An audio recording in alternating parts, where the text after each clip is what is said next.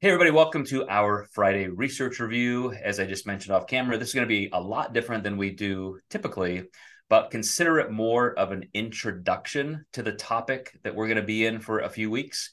And with one of our coaches I was talking to when I announced this topic, she said, "Wow, I love this kind of behavioral stuff. It's great." And I mentioned, well, in our research review library, which is approaching 90 workshops like this, about half are behavioral, and so many are just intricately unique but connected to how we make decisions, how we behave, the conclusions we come to, things like willpower, a lot that we're going to see today. It's hard to almost separate all of those things as individual units, although we do, to discuss them, as deeply as we can.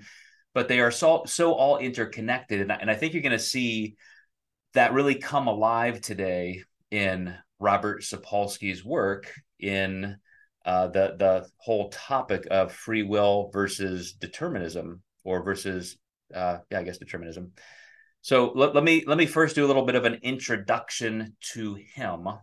I've mentioned him in the last couple of weeks. We were doing a goal oriented behavior series a little bit ago, but this subtitle specifically, a science, and he is very adamant about this, was a contention point for their publicist and publisher, the science of life without free will, or a science of life without free will.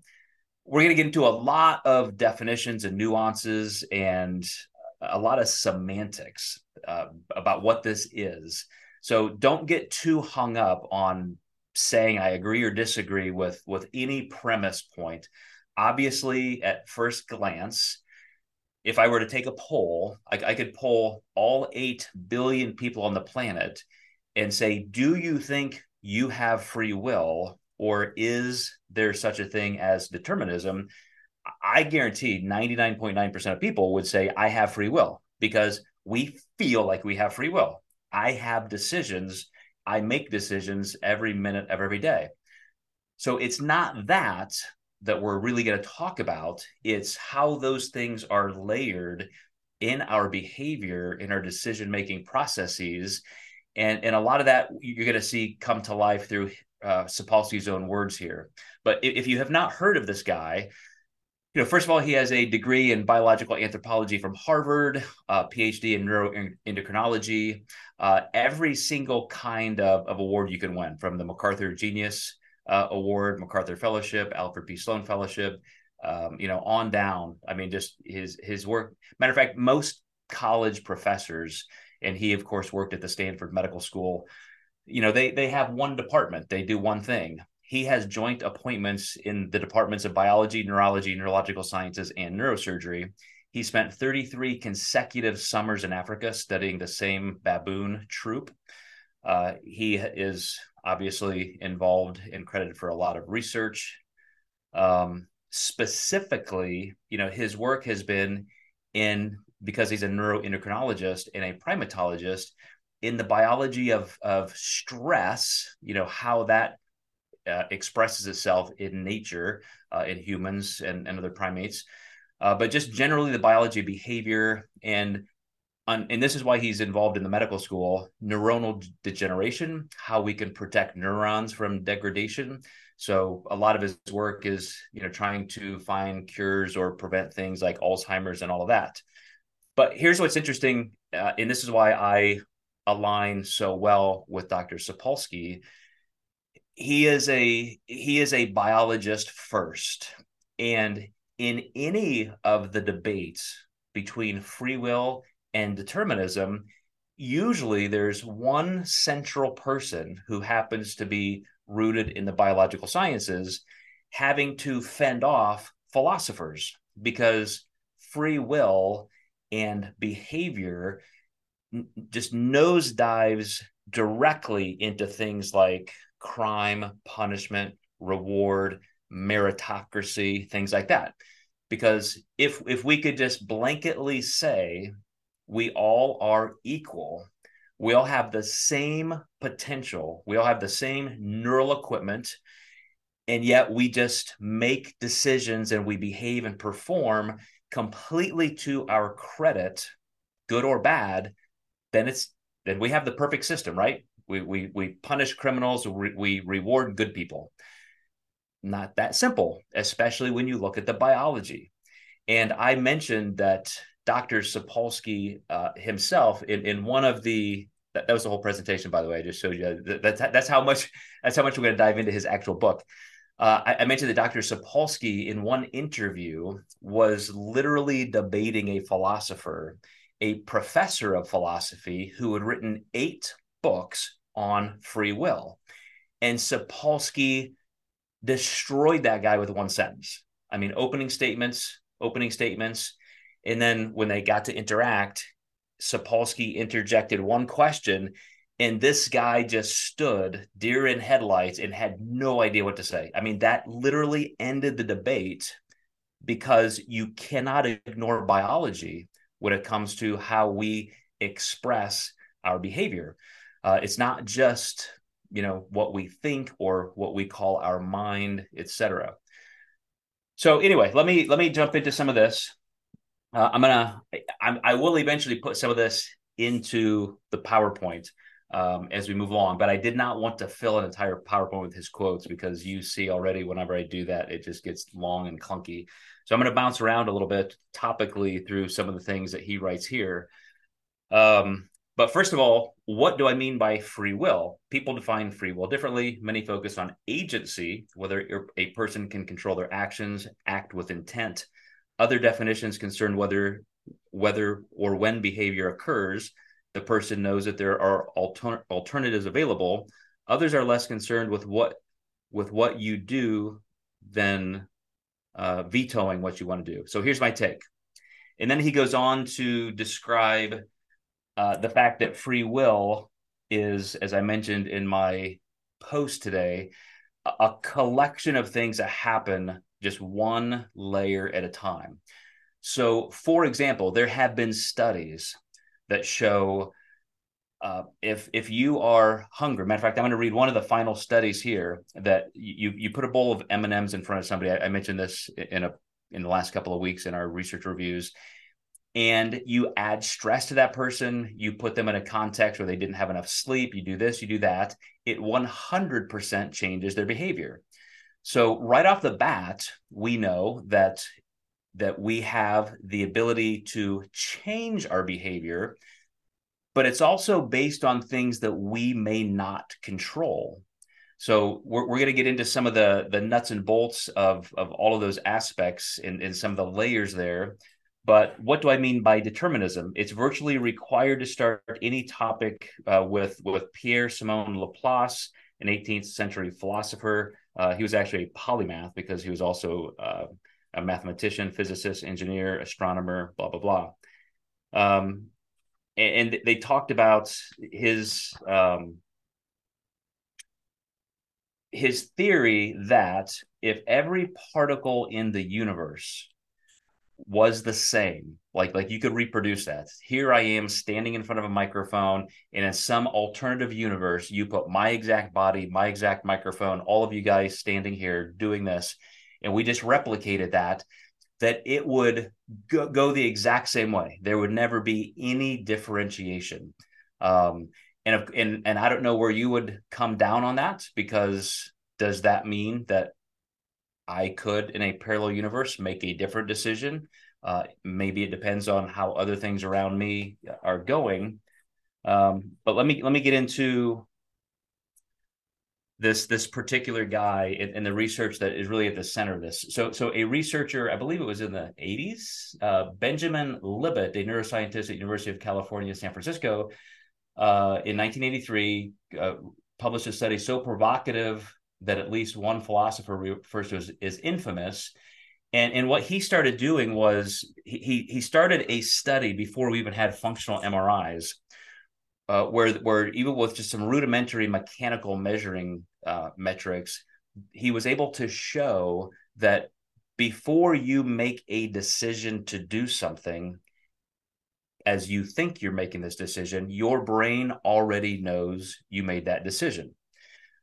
Meaning that parts of the brain, the neocortex and so forth, or even the motor cortex, are already showing that it happened before you can report that it happened.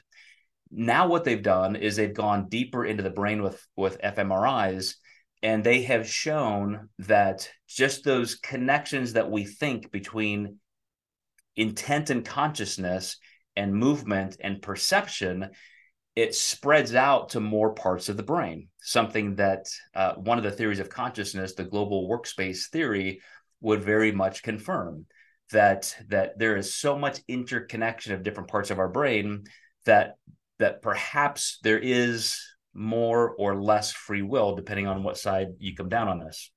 But let me get into some of the actual more scientific things, from our perspective, especially as it comes to health and nutrition. One of the things that he describes is that the prefrontal cortex, so that the most recent part of our brain evolution, is there for impulse control. And I'll give you an example that buttresses his arguments even a little bit more.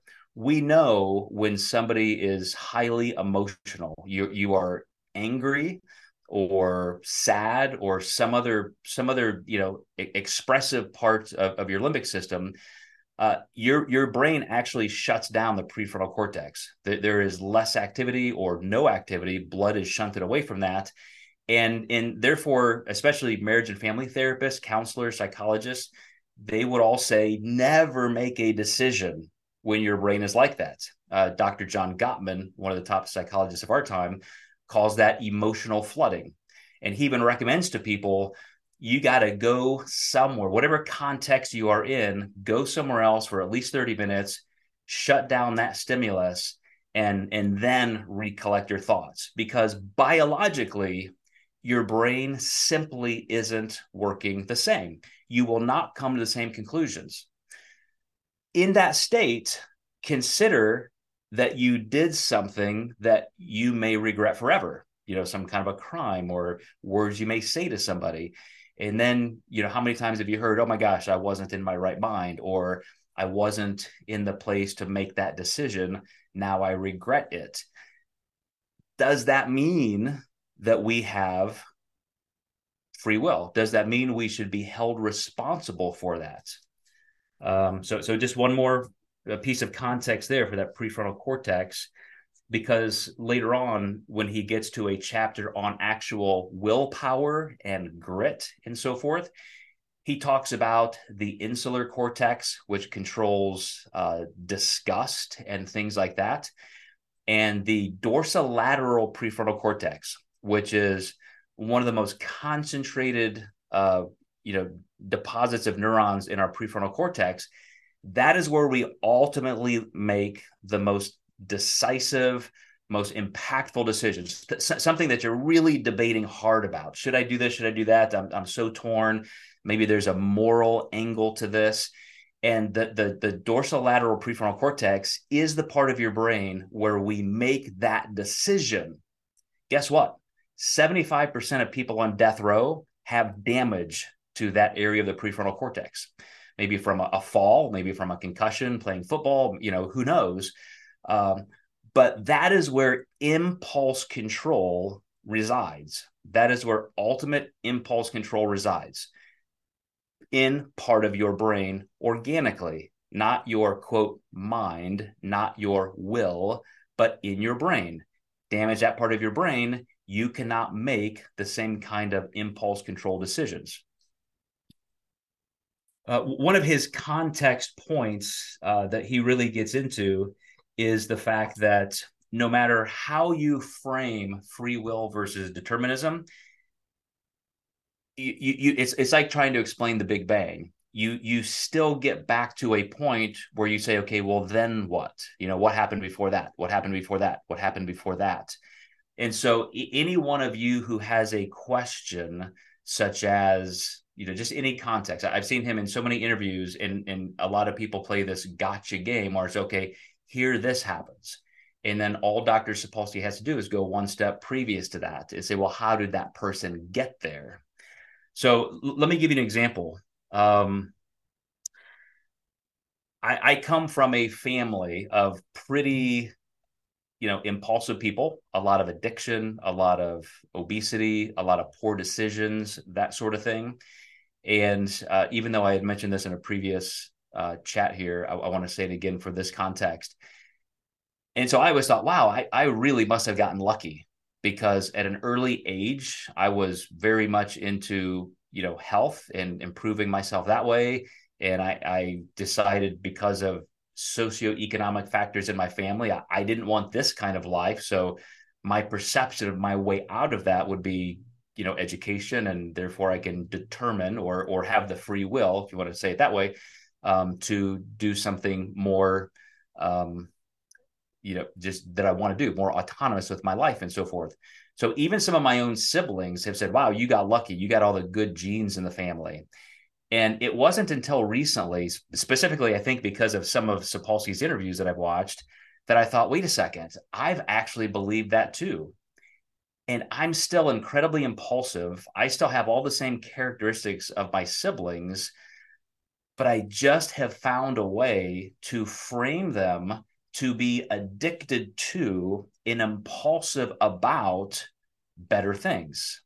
I'm incredibly impulsive. I make bad decisions all the time, or at least that's my inclination. At my age now, I've learned to outsource some of that stuff to other people, which is an interesting way socially that we as humans have learned to adapt with some of these constraints of our own brains. Because if I say I have this really tough decision and I'm usually very impulsive and I might make a poor decision, if I have learned to think, well, gosh, maybe, this is usually where I make a bad decision. Maybe I should ask a friend. Maybe I should discuss this with my spouse. Maybe I should wait for a couple of weeks before making that decision and let myself think about it. Now, a free will person would say, see, there you go. You have the free will to make a better decision. But Sapolsky is very clear when he says determinism doesn't mean predictability. What I'm describing in my life, and I'm pretty biased, I can't even tell you if I'm being that accurate, is the fact that I have learned to change my brain through neuroplasticity as much as I can. I'm still constrained and bound by the deterministic factors that have led me there, but I've done the right things to combat it as much as I can. And so, that doesn't throw away determinism. That doesn't all of a sudden make us free will advocates philosophically. It actually shows the opposite. So let me see what else I have marked here. So one of the things he said, this is what I was just describing there, is what he calls vetoing. If there's no free will, how do we actually make a counter decision? If my deterministic nature would say, Joe's always going to make this kind of decision, how do I make a better decision? He calls this, how does the vetoing work neurobiologically? Slamming a foot on the brake involved activating neurons just upstream. Libet, the researcher Benjamin Libet, who was the first one to show that neural delay between what we think we did and what our brain already decided to do. It got into the debate, or a new field called the conscious sense of intent. So inside the brain, you have all of these thoughts, all of these opportunities or options that you could choose from, and you are sifting through that. But how you typically make those decisions, we know are deeply carved out tracks in our neurobiology. So again, you can kind of tweak that, and you can veto that. You can make a counter decision.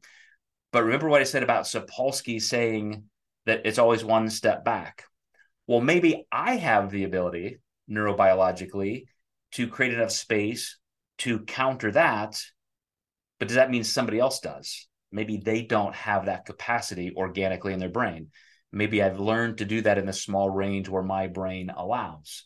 And that, again, that would determine that even though I've made that forward progress in my own behavioral life, I have the capacity biologically to do that. Then he says this. Okay, let's say that's okay. Like we agree on that, and he would call that compatibilism. There's a whole other field of people kind of in between these two divides. And he would say, okay, now add alcohol to that situation, and let's see how good you are at it. Let's add sleep deprivation. Let's add generational poverty. Let's add your environmental conditioning, that you were beaten as a child, or this or that. And now all of a sudden you see even people with the same neural equipment or the neural capacity you had prior, and then you go through this environmental thing, that changes you. Now you deterministically still, don't have the exact same capacity to make those decisions. I'm gonna give you an example too of predictability and what I'm gonna call these ranges in between. We just had a citywide election in Evansville, Indiana. So, it wasn't our congressional people, Senate, that kind of thing, that this is an off-year election. And the mayor and all the city council people, it was a Democrat Party sweep, which is pretty unlikely in our conservative city. Just a blue wave. The entire city is now Democratic. There is one council member who was unopposed. And that's the only Republican now left in our city. And a client of mine is the former city council president, and he is part of the Democrat Party. And he was like angry, like, why didn't somebody get somebody in that race? Like, anybody would have won. And I said, I agree. Like, you could have put the name Jeffrey Dahmer with a capital D for Democrat, and he would have won, because this race was completely determined. And I say that because of all of the social things happening in the last few years nationally in our political ecosystem. Whichever side you're on, and full disclosure, I'm not a Republican, I'm not a Democrat, I'm an independent. But, when one party, the Republican Party, is busy taking away women's rights to bodily autonomy and healthcare, they're taking books out of schools and banning books like fascists. They're taking away voting rights from minorities, and just, right after right after right, freedom after freedom after freedom being encroached upon. What do you expect? I mean, this has been going on for a couple of years now, where this blue wave is going across the country. And that, again, is the range I'm talking about. That is something that was going to happen. I don't care who ran in any of those positions. It was very, very likely that Democrats were going to win. Now you get down into the individual races, the individual people in their platforms, and how they marketed themselves, how they communicated, how they canvassed neighborhoods and so forth. And yeah, it's not 1,000% predictable, but the determined range was there. This was going to happen. So when you get into the biology of that, you can see the parallels I hope I'm trying to express here. So here's where the rubber meets the road in that. Here's from a rare philosopher who understands some of the biology. A similar view comes from the distinguished philosopher Robert Kane of the University of Texas. Quote, "Free will, in my view, involves more than merely free of action. It concerns self-information. The relevant question for free will is this: how did you get to be the kind of person you are now?" And so when physicist Lawrence Krauss interviewed Sapolsky, and Sapolsky, did about an hour of his explanation of free will versus determinism, Krauss, admittedly, on the interview, he said, "I'm not a biologist. Like, I don't know half the things you're telling me." He couldn't even pronounce some of these, neural, terms and so forth. He said, "So what you're telling me is, if I want different behavior and different outcomes, I have to work hard to become the person who makes that kind of different decision." And Sapolsky's like, yes, that's what I'm trying to say. And that is the essence of neuroplasticity. One of the things I'm going to end with, but I'll preview it now, is a question to you guys. If you are somebody who has a problem binging with food, meaning you're making a decision counter to your goals, then you are probably a person who makes other decisions counter to your goals. So start working to become a person who makes better decisions aligned with all of your goals, and then the food will not be an issue. Does that make sense? If you're a person who has a problem just with discipline and well, with food, let's just say food, like I didn't, I wake up and I didn't do my food prep, and so I didn't have anything, I had to go to McDonald's. um, I ran around and did this, and then I was just starving because I didn't have the food I needed, and so I binged, or this and this. If things are chaotic and frantic with your food, you're probably a person who struggles with chaoticism in other parts of your life. So become a person who addresses that, and the food issues go away. One of my clients this morning has been doing some auditory or music therapy, and it's very meditative. She goes to this auditory therapist and goes through the sound therapy type stuff, and the sound therapist is explaining to my friend and client that we're making these kind of changes in the brain, and kind of like speech therapy or occupational therapy dealing with motor neurons and all that. We're making these changes. And I said, you know what, it's because she told me, she said, I just feel so much more grounded, like I feel more relaxed, I feel like I'm making better decisions. And I said, you know what you're also doing, you're laying down in her office twice a week, and you're completely quiet. You're in a meditative, contemplative state. And no matter what you think that's doing to your brain making decisions, like your mind, your brain as an organ, the biochemical nature, the neurotransmitters, like you are completely changing the biology of your brain. It doesn't happen overnight. You've been doing this for a couple months now. Just think what it's going to be like in 6 months. You are literally changing how your brain works.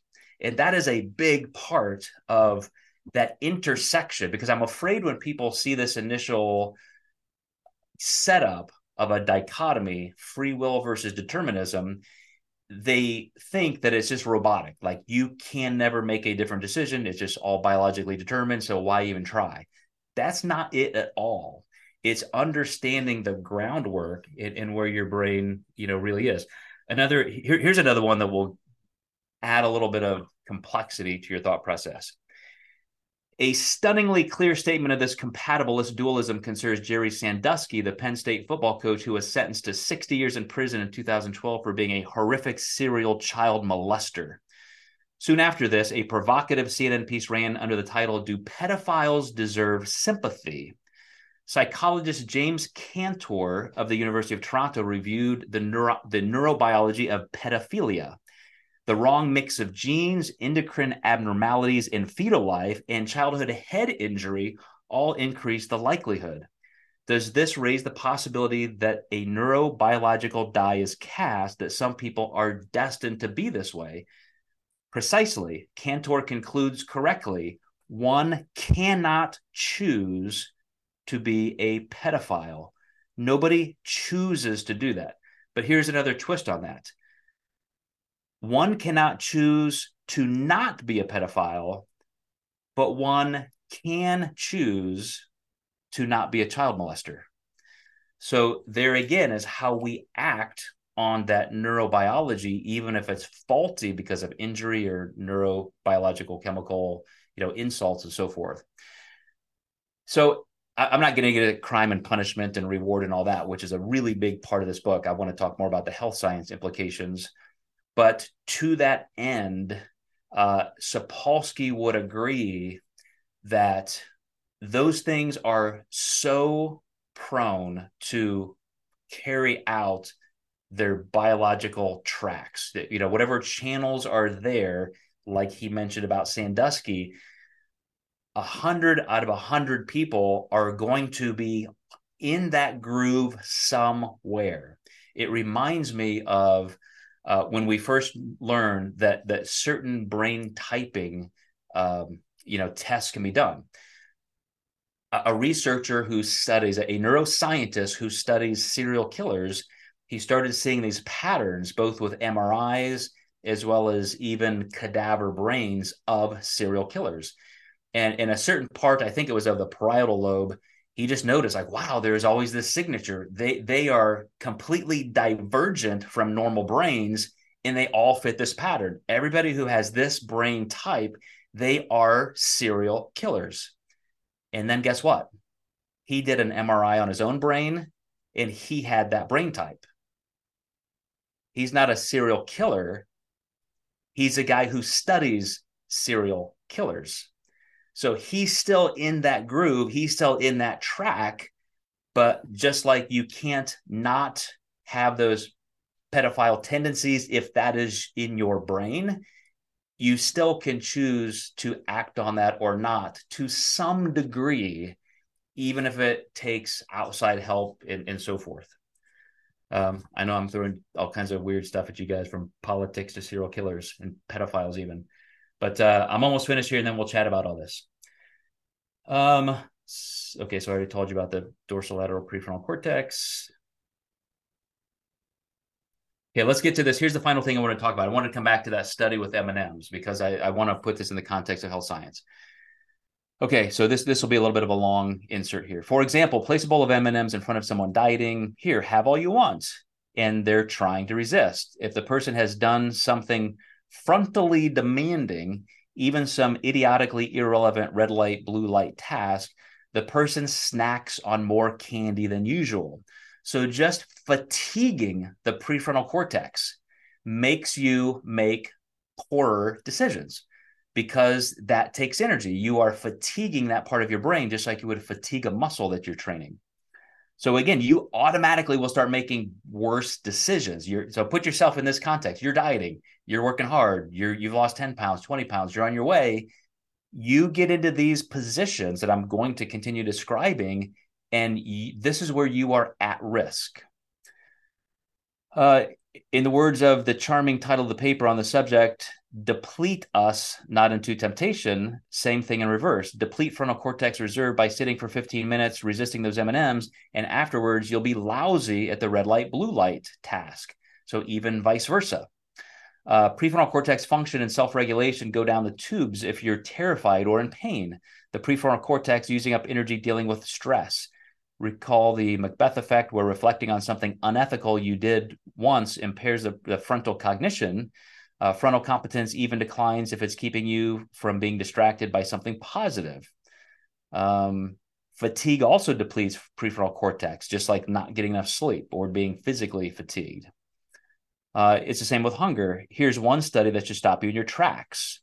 The researchers studied a group of judges overseeing more than 1,000 parole board decisions. What best predicted whether a judge granted someone parole or more jail time? How long it had been since they had eaten a meal. Appear before the judge soon after she's had a meal, and there was roughly 65% chance of parole. Appear a few hours later when they were hungry, and there was close to a 0 chance. So even a judge, a trained judge, from 65% to 0 on life and death decisions of somebody else, and the only thing that determined those factors were whether they were hungry or not. So you and I dieting, you and I trying to just make aligned decisions with our health goals and so forth, it really does come down to the state of the brain, because that's where we're going to make these decisions, specifically the prefrontal cortex, specifically the dorsolateral prefrontal cortex. And as that one philosopher said in here from Texas, how do I become the person who makes those better decisions?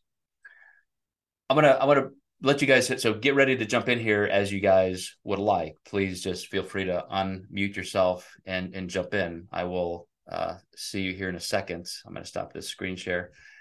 And I guess I should have done the whole time ago. You guys were looking at Dr. Sapolsky the whole time. But so some of the research that we've gone over in the past, shows the recidivism rates and how some of these stats probably I need to update, but at least 50% of people who have lost weight regain it back in the first year. That climbs to 80 to 90% in the second year. And by the end of 5 years after somebody has lost weight, 107% average weight collectively, meaning the vast majority of people now weigh more than when they had even lost weight prior to that. That's determinism. That's the biology of how you, me, us societally, us in that study group would make decisions based on the modern abundance that we might see. I don't care where you are socioeconomically, you're probably able to find cheap, low quality, processed, high calorie dense foods. And that's why, a lot of the lower socioeconomic classes struggle even more with obesity. Of all of the things we can control in even that state of life, that's one of them where we can get shitty calories in amounts more than we need. And so we then are back to just simply being a slave to the biology of our brains, how our brains are going to execute those decisions. Unless we have recreated a brain that makes different decisions. And then, of course, we get into values and the other parts of our brain. By the way, in Dr. Sapolsky's acknowledgments, let me get in here. I want to make sure. I think it's Josh Green. I noticed in an entire page or page and a half of people that he thanked. One of them was Dr. Green from the moral department of the moral psychology department at Harvard, where we did an entire series on his work of values and how the best predictor of decisions we make when faced with, are we going to do what we intend to do or not? Or are we going to make decisions aligned with the values we say we have? It comes from an emotional reaction where the limbic system deep inside of our brain lights up when the prefrontal cortex, the dorsolateral prefrontal cortex, does not. So if you want to be somebody who makes the best decisions more frequently, it's part of rewiring your brain so that it's no longer even a contemplative point of decision. It's just who you are at your core. And that would be very synonymous with what Sapolsky is saying here. Determinism doesn't give us 100% predictability. It just points us in that direction, and the vast majority of outcomes are going to follow exactly through that determined biology. All right, guys, that was our introduction to this topic. And now in the next couple of weeks, I'm going to really go into and probably resynthesize some of the material we've already worked on, but how we really do this now. Like, how do I get to become that person who can make those decisions as I want with consistency? But thoughts and questions, please jump in.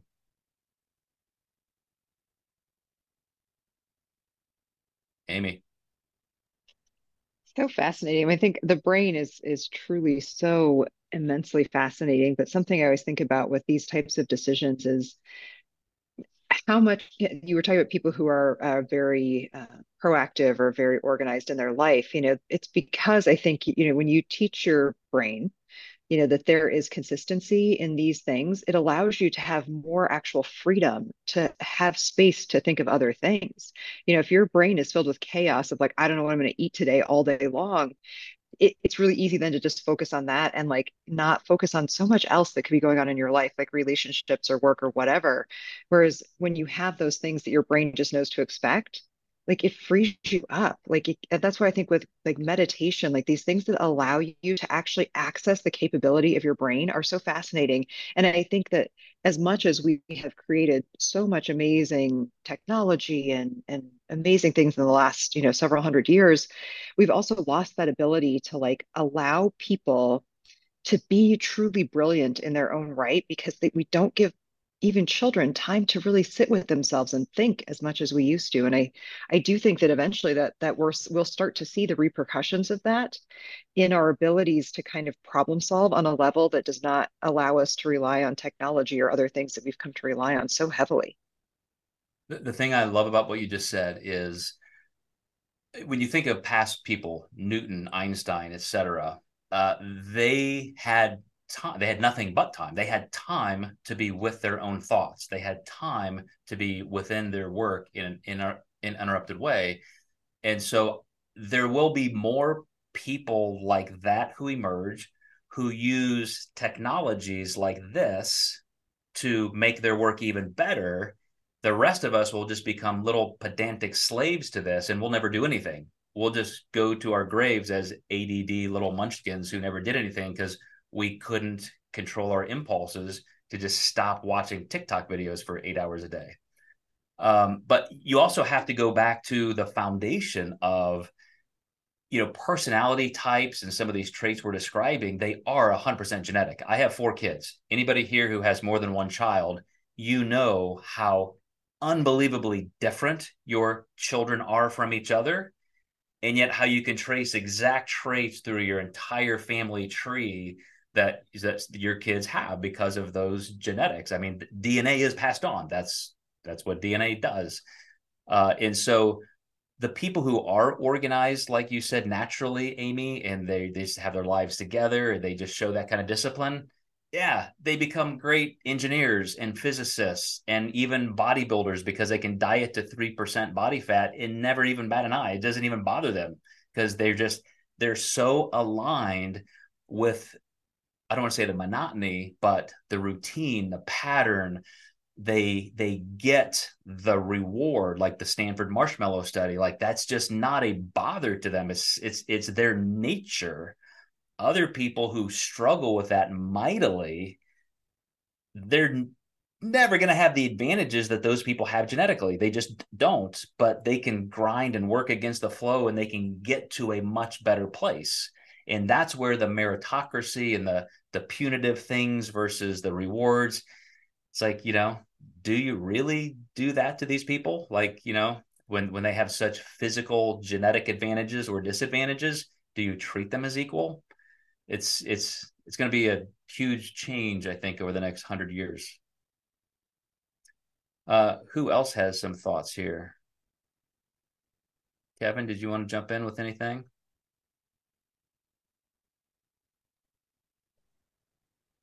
I'm trying not to be too vulnerable and share too many things because I am what you say, Amy, in terms of that organized, efficient, analytical, systems based, etc. That I was born that way.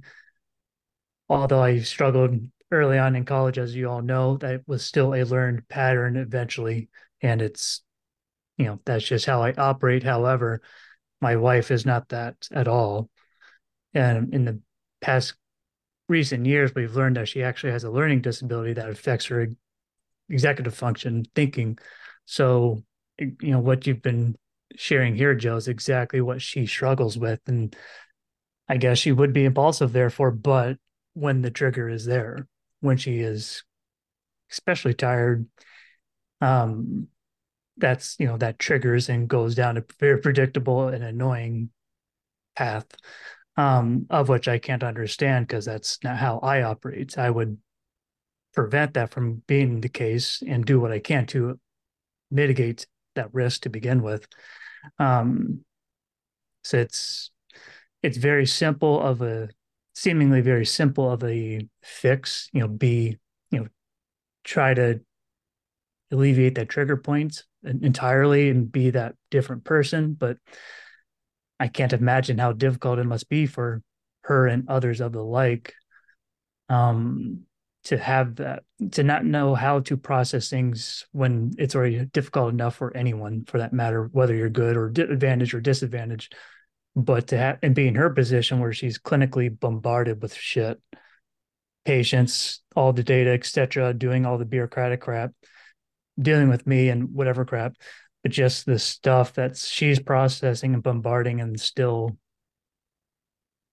has the success that she does, which is remarkable in of itself. But um, it's just I can't imagine how overwhelming it must be for her to have to fix this more or less. Mm. So a couple points that came to mind from Sapolsky's work. Just like some species, some animals are pair bonding monogamous and some are not. They're just and humans have both of those. The vasopressin receptors in our brains in different people, show that track. There are some human beings who have a certain receptor site, formation for that vasopressin, and some who have a mutation. And again, with shocking predictability, you can say, well, this person is going to be, somebody who values fidelity and they express that in a lifelong commitment, and some people just don't. And you say, okay, well, that's still like, that's their choice. They're being a shitty person. They deserve to be divorced and flagellated and this and that. Well, okay, great. But they also have that gene that says, do that. Like, seek novelty for genetic, reproductive, evolutionary reasons. That's programmed in their brain. Like somebody with a gambling addiction, or like somebody, as we're describing, is like, okay, we don't like that behavior. If you and your partner have agreed that that's not right, then we need to figure out a way to make sure that doesn't happen like that. Doesn't change that they have those genetics. And so many other things. So like you describing a learning disability, like imagine you being here's an example he gave in the book. Let's say you have two runners at a starting line for a race, and you give a person a 20-foot head start. Is that fair? Like, they're going to get a head start, and whoever wins gets $1 million, but that person gets a head start. Is that fair? Okay. What if it's a marathon? Probably not going to matter. Like, if the other person's a better runner, it's just not going to matter. That head start, who cares? Give them a 100-yard head start. So it depends to the degree and to what we're describing, because we moralistically, attribute certain values to things, weights in terms of, whether it's decent or not, or deserves this kind of punishment or this kind of punishment. And so when it comes down to our health, I think this whole movement toward more intuitive eating or non-intentional weight loss, where you're focusing on habits and behavior change first and don't worry about being so precise, I think that's a perfectly fine method for people who need that work. As I described earlier, if you're the person who struggles with this, then you may be struggling with it in other areas of your life. Work on that first, and then that'll fix all of the things. But then macronutrient tracking, flexible dieting, learning something about the physiology of food, that's still a good tool. It may complement that kind of work, and maybe a person who does the other then will more usefully be able to use these tools, but you still need both. And so, to your point, I just think you have to give a lot of compassion to yourself and hopefully non-judgment to other people to say, okay, this obviously isn't easy for me, and now we can understand that maybe there's a myriad of genetic traits why. So that information may be useful in understanding it, but then we still have to figure out how to get to the point where we are living the life we really want. So great thoughts, guys. Anybody else have any questions? Because I know this is not an easy topic by any means. It's causing quite a firestorm in the scientific community. Charles, please. Yeah, I think there's some great comments made, and sorry if there's background noise. I'm obviously in a public place here, but wanted to jump on the call. So I also, everything you're talking about, also think of, if you're using sort of the marathon and running as a comparison, but just in sort of sports in general, you I think of a person who may have a natural gift for something, whether it's running, whether it's shooting a basketball, whatever it is. They may have a natural gift, and then you may have someone that really doesn't have that inclination at all. However, you see circumstances where the person with the natural gift or inclination for something, they don't have the grit and the resilience to take that potential and do anything with it. And then you have the person who maybe isn't as talented, but they have the discipline, they have grit, and they work on building those skills each and every day, and they're able to, in many cases, exceed the exceed maybe the skill set in some cases, um, but at least be able to go further with someone with the natural talent. And so in my mind, I'm thinking uh, based off of everything you're saying that someone could have could be the person who can not be tempted or not have impulses for certain things. And you could have the other person who, they see a cookie and they haven't met a chocolate chip cookie that they don't like.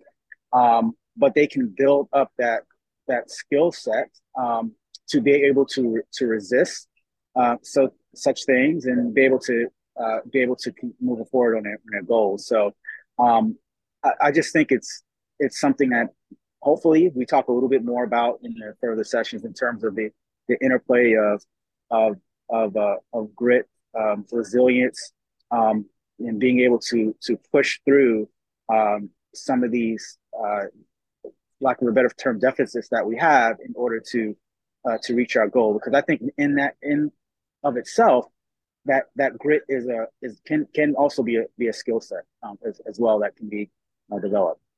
That's all I want to So, mention. so, so his fourth chapter, Charles, is called "Willing Willpower: The Myth of Grit," and his point to that is if I played Michael Jordan in 1,000 games of basketball, I mean, how many of those do you think I would win?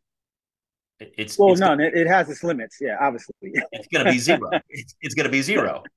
So there's no amount of grit or willpower or anything that I could change. And I'm talking even at my best. Like I could go practice, I could get a coach, I could plan for this for a year, and I'm still not going to beat Michael Jordan in his prime versus my prime. Probably not even with him in his 60s. But can I become a better basketball player with that grit? Can I be happy and satisfied and have this great experience? Of course. But there again, there is the range of this is determined. Joe is 5'7.5". Joe doesn't have the same amount of white muscle fiber as Michael Jordan and so forth. And so it's just like Joe's not 6'6" like Michael Jordan. It's just over. Like game over. But it doesn't mean that I can't head into that direction as deeply as I want. And going back to another example of what you're describing, I was able to accomplish things I never thought I could do physically in my pro bodybuilding career. Going 6 months without ever having a single chocolate chip cookie that I didn't intend to have, just literally to be able to say, I have executed a prep period as perfectly as I can. That was my goal in my retirement season, and I did that. Every single season up to that point was a little better than the previous, in every way, but especially with that willpower and the ability to execute. There's another chapter he talks about, like when things get tough, like how do you do the right thing when it is increasingly difficult with the stress, the lack of sleep, this, like, how do you learn to do that? And that is 100% an acquired, learned practice skill through neuroplasticity, but it's still always going to be tough. Like I'm still that guy with that brain, and I could muster that kind of outcome for that 1 6-month season because it meant everything to me at that time. Like my entire career as a pro bodybuilder, my career as a coach and a consultant and a business owner who does this, if I couldn't execute that myself, I would feel like a total fraud. And so it meant everything to me to do that. Could I do that every day for my entire life? No freaking way. Like it took every amount of mental energy I had. I didn't have any business growth during that time. All my relationships suffered during that time because all of those fatigable resources had to go toward that one thing. So again, that's the boundary of grit and resilience and your will. Sure, you can do amazing things, but it's still within some of those boundaries. So again, perfect Very thoughtful comment there. Anybody else? Let's scroll over here, see who's on the call. Yeah, I'm a fan of Sapolsky, obviously, but there are some things that I would even say I understand why he's so dogmatic and he doesn't really leave any room for an objection, because he just continues to take that one step backward to show, well, you didn't have that decision. Like, it's not even your DNA. You didn't have any say in how the human genome evolved over a billion years and so forth. And so you think you have free will, but that's an illusion, because you're making decisions based on the capacity of your brain in this context of your environment, in this context of the human genome. Like, all of those factors mean there's not a lot of wiggle room. But where I agree with the philosophers and the behaviorists semantically against pure determinism is within something that he also concedes, which is we have that room. We have that room to modify our decisions within those determined boundaries. So I hope that doesn't look as starkly binary as it sounds when you initially propose it, because for us to have any ability to improve ourselves, to change outcomes, then we do have to execute the will we have within those boundaries. So I'll leave you guys there. Fantastic. I apologize. This was a little clunky and weird without me having a real just single research article, but hopefully we'll get into some of those now in the next couple of weeks. So you guys have an awesome weekend, and I will see you next week.